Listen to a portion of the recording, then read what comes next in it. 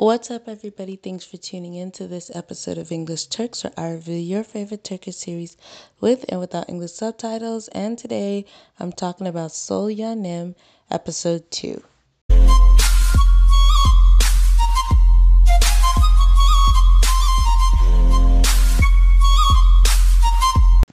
Just finished watching the episode, and although the story has gotten a little bit deeper, I think this show deserves like a C plus rating. And I know a lot of people are going to be mad with me, but don't get me wrong. I still love Osuke. I still love, the fact that she has a series. I just think whoever the writers are, they're not the best in the biz, maybe, because the storyline is a bit scattered, things are a bit prolonged, and things are a bit weird. So let's talk about what happened with Sarah, and let's talk about what happened with everyone else in this particular episode. So we open up thinking that Sarah's been caught at her job because obviously, no one knows that she works at the hotel. No one knows this. And so the way we ended last week's episode, it seems as if Selim is, you know, sees her. It looks like Selim sees her, but he doesn't. It's actually, he sees another cleaner at the hotel. And so her secret is still safe, even though it's not really a secret, because she doesn't want to live a lie in the first place. But anyway, let's just fast forward, go to the school, and it's weird because he simply okay, so they made arrangements to meet and study, and then she had to run after her mother. By the way, I do kind of fast forward through the scenes with her mom because they're all kind of boring. The mom is obsessed with the son that passed away, and it's just that part of it is boring, I'm not gonna lie. But yeah, so she ends up going back to school after running after her mother, and Selim is waiting for her, and she's like, "Oh, what are you doing here?" And he's like, "Didn't we make plans to study?" And then she gets really defensive and gets really angry with him, which I completely like. It made absolutely no sense. It makes her look like she has issues because even though we do know she has issues, but in a different way. Because she did the same thing to Burak when he just asked her a simple question. She got super defensive and for no reason. It's like of no point. But anyway, so they get into this little argument, her and Salim, and then things are like just tense between the both of them. In the meantime, the girl that's crazy about him, I can't pronounce her name. I think it's Birik. I think that's Birikik. I think that's how they say her name. Yeah, she installed some kind of program on Salem's computer so she can watch him, without him knowing, which is kind of weird and kind of obsessive. And then they kind of show, Burak is getting a little bit more obsessive with Sera.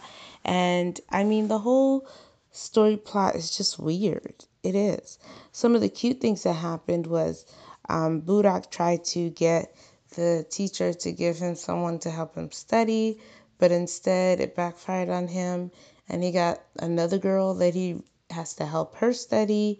And yeah, that was cute and funny, I guess. Um, it's just such a weird story plot line going on. We have this mysterious guy who's following around the mother and the daughter, making sure that everything that is going well with the both of them. And then we have this guy that just came out of jail, and he's now become obsessed with Sarah. And then we have this girl, what's her name? Julia, who immediately tries to commit suicide because Salim is not paying her any attention, which okay, I can get, especially if she has multiple personality disorders, I can understand it. What I could not understand was Selim's response to that, because he had absolutely no compassion. And I mean, like, seriously, that was something really wrong with that. Like, someone's about to lose their life, and he had absolutely no compassion. That's very, very weird. And he's supposed to be like the guy that we're all rooting for in this story. I understand he has some issues. You know, he caught his dad cheating on his mom, and then his dad actually ends up marrying the woman that he cheated on his mom with, even though his mom was sick at the time. And then we're under an impression that she kind of had to have molested him or had some kind of relationship with him when he was growing up. And it's even proven so more in this episode when Birikik came to the house and did all that stuff on the computer. And you could tell the stepmom was a little jealous of her.